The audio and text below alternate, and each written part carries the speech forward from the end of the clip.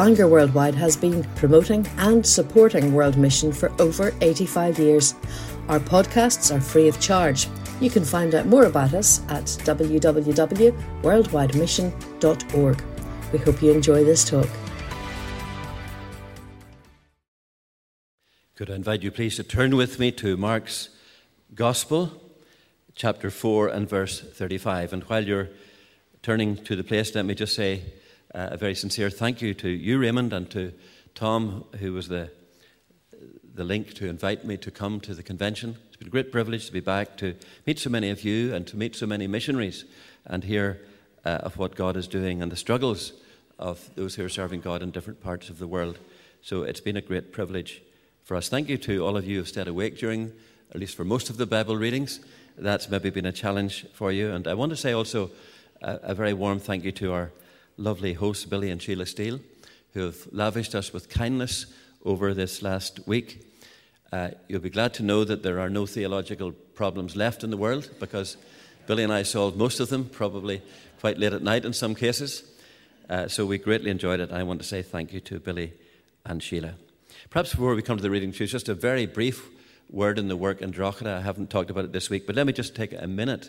It's about 8.5 years ago, I suppose, we went to a relatively small group of, I think, fairly discouraged folk. But by God's grace, we began to be encouraged by people coming in. The vast majority from the local community simply coming through the door and then bringing their friends. And then we discovered, as Ireland became multinational, that people from up to 15, sometimes 20 nations, and certainly over 20 language groups came to the church. So it became a lovely mixture. We elected elders. The first was a Nigerian, the second Lithuanian. We had an English Baptist, Irish Brethren. Then the rest were, I think, Roman Catholic, but not a Presbyterian in sight. But no matter, that's the kind of church that it is. And when our Sunday school goes out, it's really like the United Nations leaving for the Sunday school. And so it's been a great privilege to reach out into a community where people seem to be really hungry for God's Word. We moved, and we will be officially opening a new church on Saturday week, bang opposite a large estate. We were concerned about leaving the centre of town, but it's been an amazing thing that in the last 6 weeks, at least 30 new families have turned up from that estate and from the nearby houses. So they may not all stay, time will tell, but it's been a very encouraging time, and we're grateful to you for your support in that work as we reach out with the gospel. Before we read, just let me remind you, our theme has been the kingdom of God. We thought on our first day of the promise of the kingdom, the promise of a Redeemer in whom all things will be restored in heaven and on earth. And how when Christ came to inaugurate that kingdom, he had to first bind and disarm the strong man and to spoil his goods and open the door for the announcement of the good news to the nations. We thought on Wednesday of the priorities of the kingdom, the call both to care for people's bodily needs and to proclaim the gospel and prepare people for the life which is to come. And yesterday we thought of the encouragements and the discouragements of the work of mission. We need a dose of realism at times, and we also need a dose of encouragement. And today I want us to, I'm not good in titles, but I think I'll call it the perplexities of the kingdom. Because though we're all working in the kingdom in some capacity or other, we're also individual Christian human beings with our own struggles. And so we all face pastoral issues. And I think some of those might come up in the passages we're going to read this morning. So let's read from Mark 4 and verse 35. We're going to look at three main incidents, but we'll not take time to read the whole text. Mark 4 verse 35, this is God's word.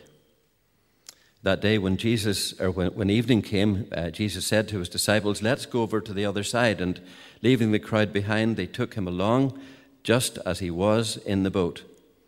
There were also other boats with him. And a furious squall came up.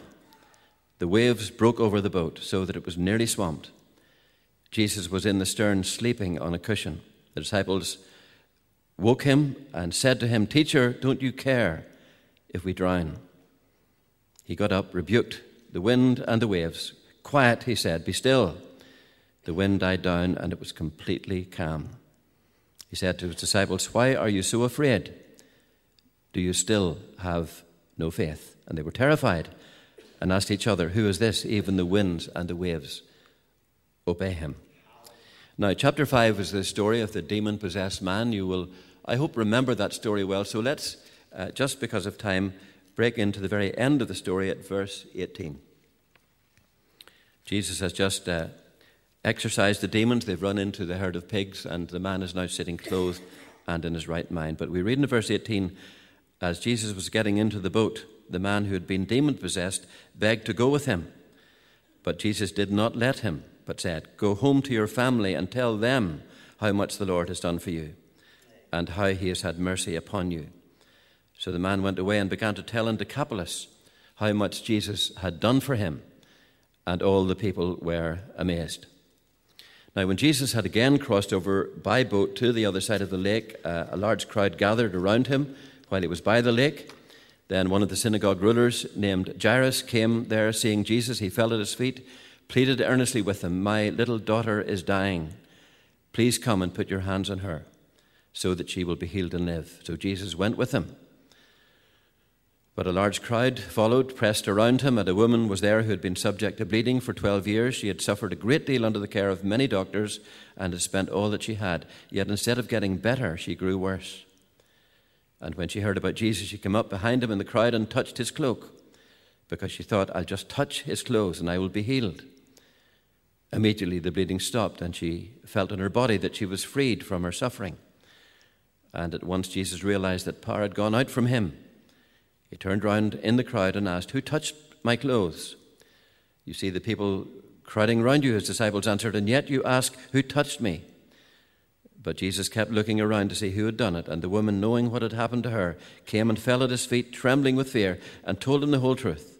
He said to her, "Daughter, your faith has healed you. Go in peace and be freed from your suffering."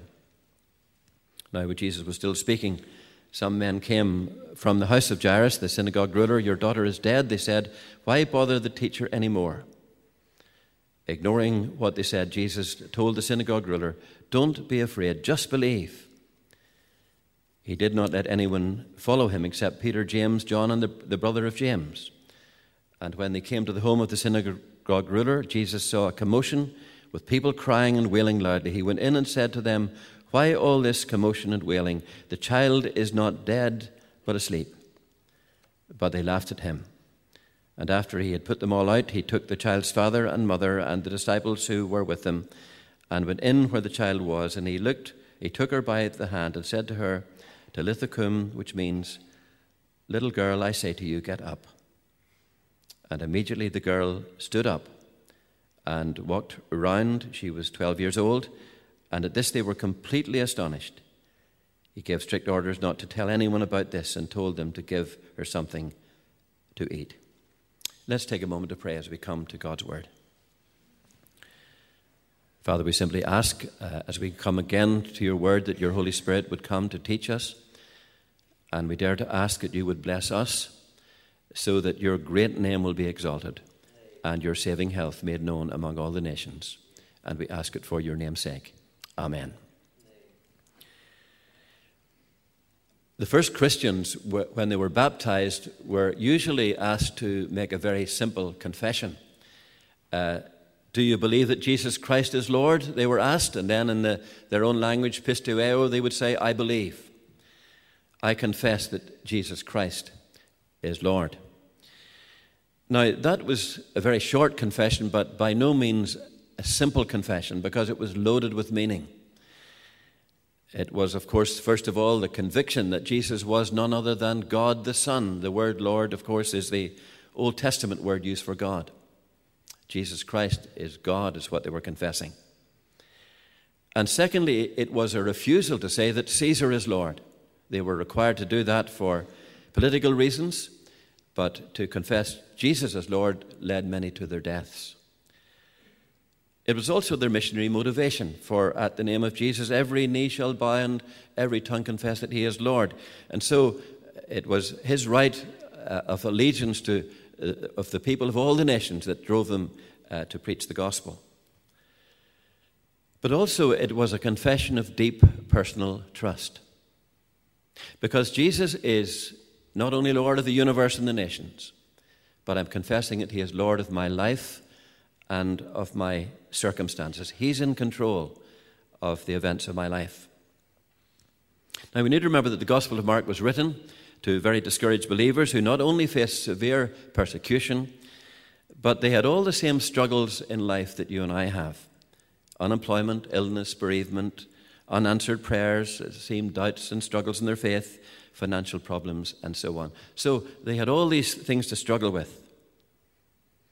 And they asked the same questions as we do. How do you trust God when a child dies? When a wayward son goes from bad to worse, even when you're praying for him? When a husband walks out for another woman, and so on. You can add in the stories in your the circumstances of your life. So it's one thing to confess that Jesus Christ is Lord in a theological sense. There's a sense in which that doesn't cost us very much, at least in this country. But it's another thing to say that Jesus Christ is Lord when the circumstances of our lives seem to contradict that fact. And so we're looking at 4 incidents here, really, in which the lordship of Jesus seems to be severely tested. So let's remind ourselves of these 4 incidents. One is a storm so severe that even professional sailors are terrified and fear they're going to drown. That's the story in chapter 4, verse 38. Then there's a man so full of evil forces that not even chains can hold him. Then there's a woman with a hemorrhage that for over 12 years was getting worse rather than better with the care of doctors. And then there's a little child who's not only very ill, but Jesus turns up too late, it seems, and she's now already dead. 4 extreme circumstances. But in each case, Jesus demonstrates that he is Lord over those circumstances. The storm is still to a whisper. At his command, he says, "Be still." The evil forces retreat at his word, and they enter the pigs, which rush into the lake. The hemorrhage ceases immediately, and after the woman touches him. And the little girl who is dead rises at his command. "Little girl, get up. Be clean. Be still. Be forgiven. Get up." Jesus speaks the word of authority, and in each case, the destructive forces obey and retreat. But notice that in each single case, he's demonstrating that he is exercising divine power, because these are things that only God can do. That's what his hearers and those who were there would have understood. Take the storm, for example. They would have known Psalm 65, verse 7. "You, O Lord, still the roaring of the waves." This is God at work in stilling the storm. Take the sickness, Psalm 103. "Bless the Lord, O my soul, who forgives all my sins and heals all my diseases." Only God can do that. Or take the possession, Psalm 107. "Some sat in darkness and chains, but the Lord saved them and broke their chains." Only God can do that.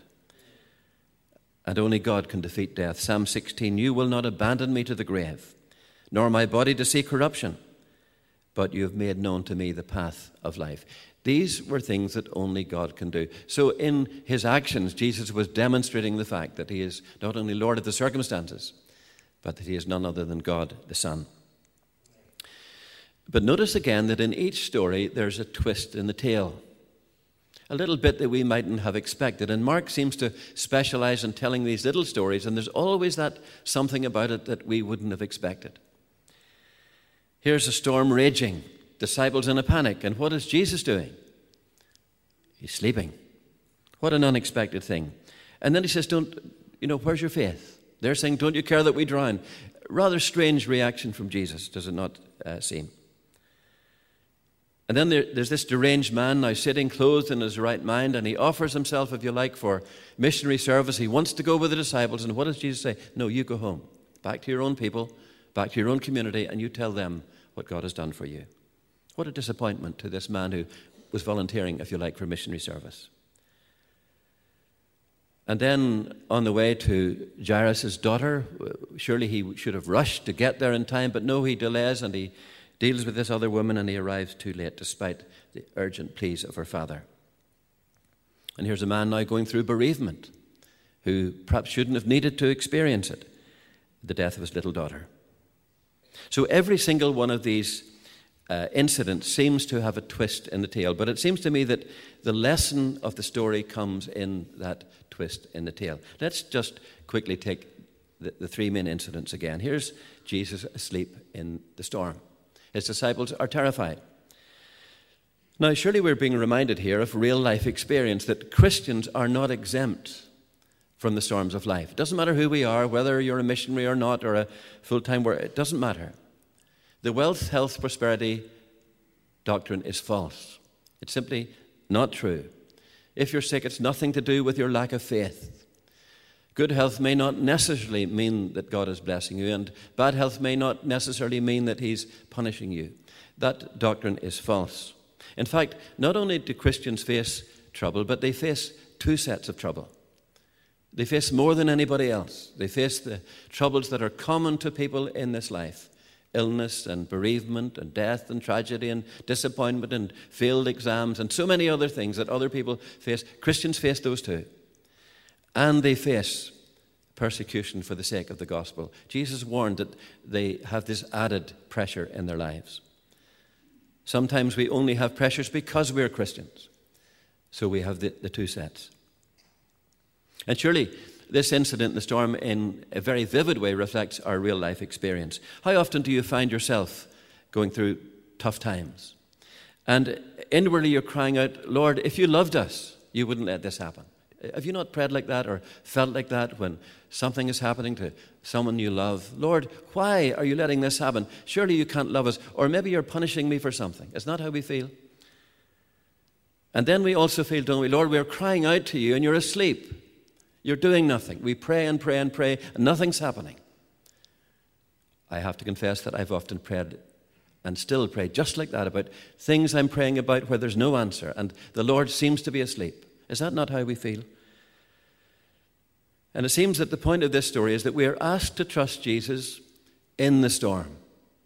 It's in the middle of the storm that we're called to trust Him. He says, where's your faith? Faith, it seems in biblical terms, is to trust Jesus even when we're in the storm and even when we have no idea what God is doing in our lives and things don't seem to make sense.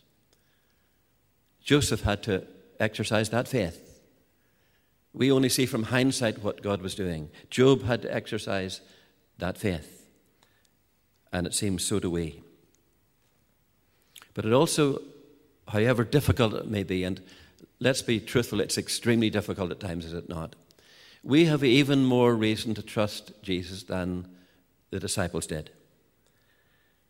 Some people have equated this to the story of Jonah in the Old Testament. You remember that story where Jonah's in the ship and the sailors, he's sleeping down below and the sailors are crying out, we're perishing. And you remember how Jonah said, look, sacrifice me, dump me over the side and you will be saved. And in Matthew's Gospel, our Lord is referred to as a greater than Jonah.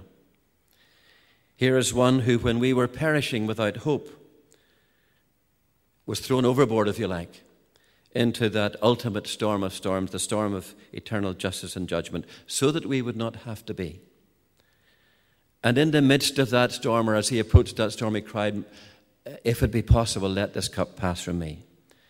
And at the very height of that storm, he too felt the same things as we feel, my God, why have you forsaken me? And it's the one, if you like, who refused to abandon us to that storm, who's asking us to trust him in the lesser storms of life. He says, trust me, I'm with you, I won't let you go. It seems to me that's the kind of trust to which we are called in our lives, and it's a tremendous challenge in the storms of life. But come to the second incident of the deranged man who now is clothed and in his right mind. Perhaps there are two twists, at least maybe three in this, but we'll take time only in two of them. Again, we're reminded here, surely, that the gospel, when it enters a community, both unites and divides. Would you not have thought that there would be delight in this community when this deranged demoniac from whom people fled, they were terrified, they had to chain him up, now sitting clothed in his right mind? And what do the people come to Jesus and say? Please leave our community. Please go away. I can think of churches who had really very little enthusiasm for the gospel. But as the institution was going down the tubes, as they saw the empty pews, they actually were prepared to call a minister who would preach the gospel. And when that minister came, people began to come to the church, and they began to fill up the seats, and things began to change. And the people who had called him in the first said, "We don't like it anymore. It's not like it used to be. We really don't want this kind of ministry." The gospel both divides and unites. We can't avoid that fact. But I think that the main twist in this is that God's ways are different and higher than our ways. Here's the demoniac who wants to join the disciples. He wants to become one of the group going off on mission trips. How disappointing when Jesus says, "No, I'm calling you to go back home, back to your own community, back to your own people and family, and there you will bear witness to me." Maybe that's what God is saying to perhaps even most of us here. Some he will call to leave your comfort zone here in Ireland and go overseas. But many other will be privileged to be sent back to your home place, to your own community, your own church, and perhaps not always the most exciting place, there to bear witness to what God has done. So often our disappointments are God's appointments. Like John Wesley, when he came to a heart-living faith in Jesus, began to preach the new birth, he was put out of his pulpit. But in God's grace, the world became his parish, and he preached the gospel right across these islands, and as we said the other day, Britain was saved from the revolution that tore France apart. Young Amy Carmichael was deeply disappointed. She had set her heart on going to Japan, but illness prevented that, and she eventually ended up in India and spent a wonderful life of service there.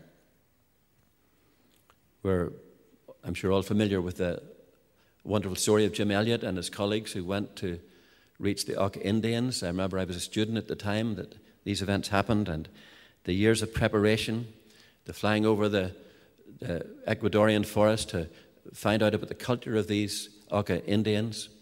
And then finally these 4 or 5 young men landed on a strip near the Curare River, and radio contact cut off. And the next time a plane went over, their bodies were found lying flat, face down in the river. They'd been hacked to death before they'd been able to share the gospel with a single Auca Indian. We happen to know how that story developed, because the wives of those young men then decided they would go and reach the same Indians, and they eventually flew in. And such was the impact of the wives of those who had been murdered coming with the gospel that virtually the whole tribe was converted, and representatives came to the Lausanne Congress. God's ways are very strange at times. We have friends in Germany who work with Contact Mission. We were with them a couple of years ago when 2 lovely young girls who had trained as nurses and had just gone to the Yemen to serve Christ as missionary nurses. They had only just arrived less than a week when they were arrested or taken out of their home with a doctor and shot dead and left lying in the ground. Sometimes we don't see what God is doing. Sometimes in a side of life we don't really understand what it was all about. I sometimes think of the story of Moses. I still remember us doing this story on the beach in Ballyholme with the children. We followed the journey of Moses right through with a big board and a big map, and we got him all the way to the end. But what a disappointing end to his life. He never made it into the promised land. There he's lying, dying in Mount Nebo. And the devil saying in his ear, it was all a failure. It was all a waste of time. You've failed. God has let you down. But we've got to move on to that other mountain of transfiguration. And there we see Moses standing with Christ. Only then do we see something of what it was all about. When I stand before the throne, dressed in beauty not my own, then, Lord, shall I fully know, not till then, how much I owe. The words of Mary McShane. And so this story of the deranged man, I think, reminds us that God's ways are not our ways, and we're called to trust him, even when his ways don't make sense to us. But let's come finally to the story of the dead girl, a story where Jesus delayed, it seems to us, unnecessarily. And of course, did he not do exactly the same with Lazarus? Do you remember how Mary said, Lord, if you'd only hurried up, my brother would have been okay. But surely again, it's a deliberate action, is it not, to teach us something? Jairus' daughter died and had to wait for the coming of Jesus to be raised again from the dead. It's not exactly how it is with us. We've got to wait to the coming of Jesus. Mary had to wait to the coming of Jesus before Lazarus was raised. The Thessalonian Christians were worried about their bereaved loved ones. And so Paul reminds them that it's at the coming of Christ that the dead will be raised in Christ and we will be together with the Lord. And so we must remember that the miracles in the Gospels are not a pattern for what we should expect in this life. Mark uses a special word. He calls them signs. They're foretastes or a demo, a demonstration of what we can expect in the kingdom of God when Christ returns. And some people get confused, I think, about Psalm 103, where it says he forgives all our sins and heals all our diseases. And so they say we can claim full healing now. And if you're not healed now, it's because of your lack of faith. But we do not receive that full healing now. It's not yet that comes. That full healing of body, soul, and spirit. Our bodies are awaiting the glorious liberty of the children of God in that day when they're liberated from bondage to decay. And so each miracle is a sign of the kingdom. For example, the story of the storm is a sign of that day when nature will be subdued and the lion will sit down with the lamb and the whole of nature will be restored. And the demons being cast out are a sign of that day when Satan will finally be destroyed and evil finally cast out of God's world and the earth filled with the glory of the Lord. And these incidents of death and healing, or being raised from the dead and healing, remind us of that day when there will be no more disease and no more death and no more tears. Perhaps we may ask the question, should we therefore pray for healing? Well, yes, of course we should, because we are commanded to do so, and we can know substantial healing in this life. And many of us here can testify to that through prayer, that there has been substantial healing.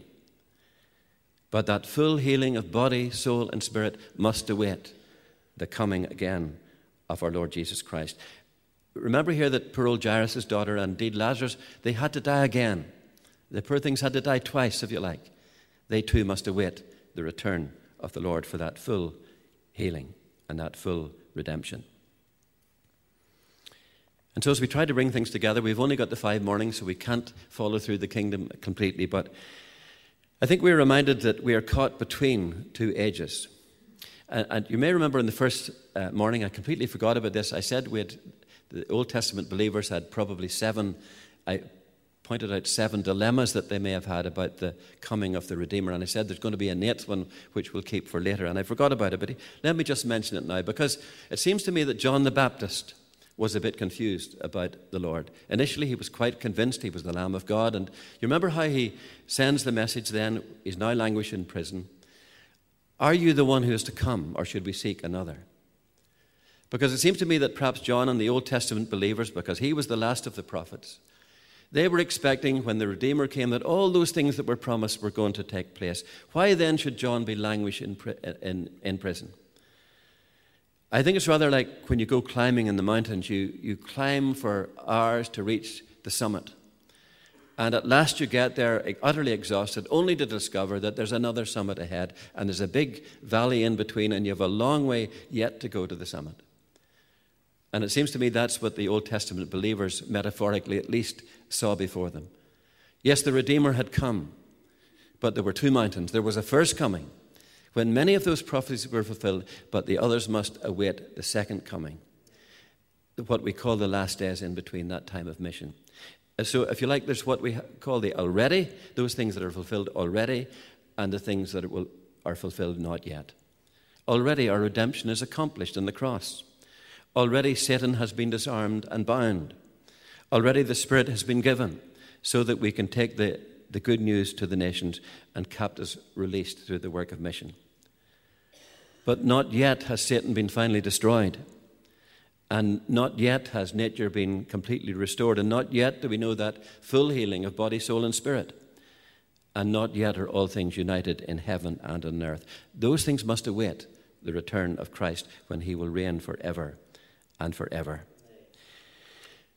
Let me close with perhaps a story of a young man who had to come to terms in his family with this very truth. David was a foul-mouthed young man in our community. dirty-minded, angry, sullen, difficult, disobedient. He was in our youth group, but not an easy boy or a particularly, in some ways, attractive boy to handle because of his attitude. But the thought was that he had, at that time, cerebral palsy, and he was being treated for that. But in fact, that was the wrong diagnosis. It turned out that, in fact, he had muscular dystrophy, and his treatment was all wrong. It was the exact opposite of what he needed. But as his body began to weaken and fade, he ended up in a wheelchair and became less and less mobile and able. He used to run around playing football when he was younger. And then one day his mum came to us and said, I would like the elders to come and pray and anoint David with oil and pray for his healing. I've got to confess, my faith was stretched to the limit. This is a genetic condition, and I wasn't exactly sure what we were praying for, but we said in obedience to Scripture and in this request, we prayed with David and his mum and family and anointed him with oil. And I think it was 24 hours or 48 hours later that his mum phoned us up and she said, something wonderful has happened. David is converted, she said. And the truth was he had been converted and was completely transformed. And all who knew him, and I visited him for the next, I suppose, 2.5 years, almost every week, they would have said the smile never left his face. He was so completely changed that he couldn't stop talking about Christ and about the day when he would throw away this old yoke, which he called his wheelchair, and the day that he would run with new legs and a new body. And as his body got weaker, he had constantly praise songs playing in the little CD player behind him. We had a little thing stuck in the window so the birds would come and he could see those and so on. But as he got more and more weak, he was only able to type with one finger on his computer, and he typed a letter explaining the gospel to his whole family circle. None of the gospel was not something well known in his family circle, but everyone got a letter typed by David with one finger, and not only to his family, but to the whole muscular dystrophy community right down as far as Cork. He shared his testimony and shared the gospel. And then he typed me out a letter that was to be read at his funeral. It was based upon the words of to live as Christ and to die as gain. And it began, when you hear these words, I will be in heaven with a new body. And he requested that this hymn would be sung. There's a place where the streets shine with the glory of the Lamb. No more pain, no more sadness, no more suffering, no more tears, no more sin, no more sickness, no injustice, no more death. And we can go there, we can live there because of your love, because of your blood. We'll see you face to face, and we will dance together in the city of our God because of you. Because of you. It was perhaps the most joyful and triumphant funeral I've ever attended. And David knew, and we need to be reminded, that there are some things that are not yet, and we must await by faith. And so when the storms are raging in our lives and the skies are dark, Jesus is Lord. And when our prayers are not answered as we had hoped, Jesus is Lord. And whether we're called to serve him overseas or sent back home to our own place, Jesus is Lord. And when loved ones die and we face bereavement, Jesus is Lord. And we're called to trust him, as the hymn puts it, till he returns or calls us home. May God enable us to do so. Let's take a moment to pray. We trust you've enjoyed this podcast. If you'd like to make a donation to support the work of Bangor Worldwide, please visit www.worldwidemission.org/donate.